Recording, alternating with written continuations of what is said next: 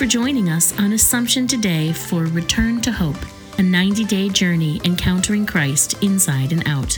Here's today's message.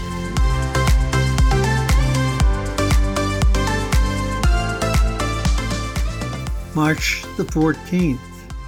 Today's Gospel reading points out the need for compassion and mercy as we make our return to hope. Jesus relates the story of the servant who was the recipient of great mercy and compassion on the part of the king. Yet when he had a chance to imitate it, and in a much lesser way, he turned it down. Each of us can undoubtedly think of moments when this scenario played itself out in our lives. We have known understanding and compassion, but then have been reluctant to reciprocate. Why? It seemed more than we could do. It was difficult. It hurt.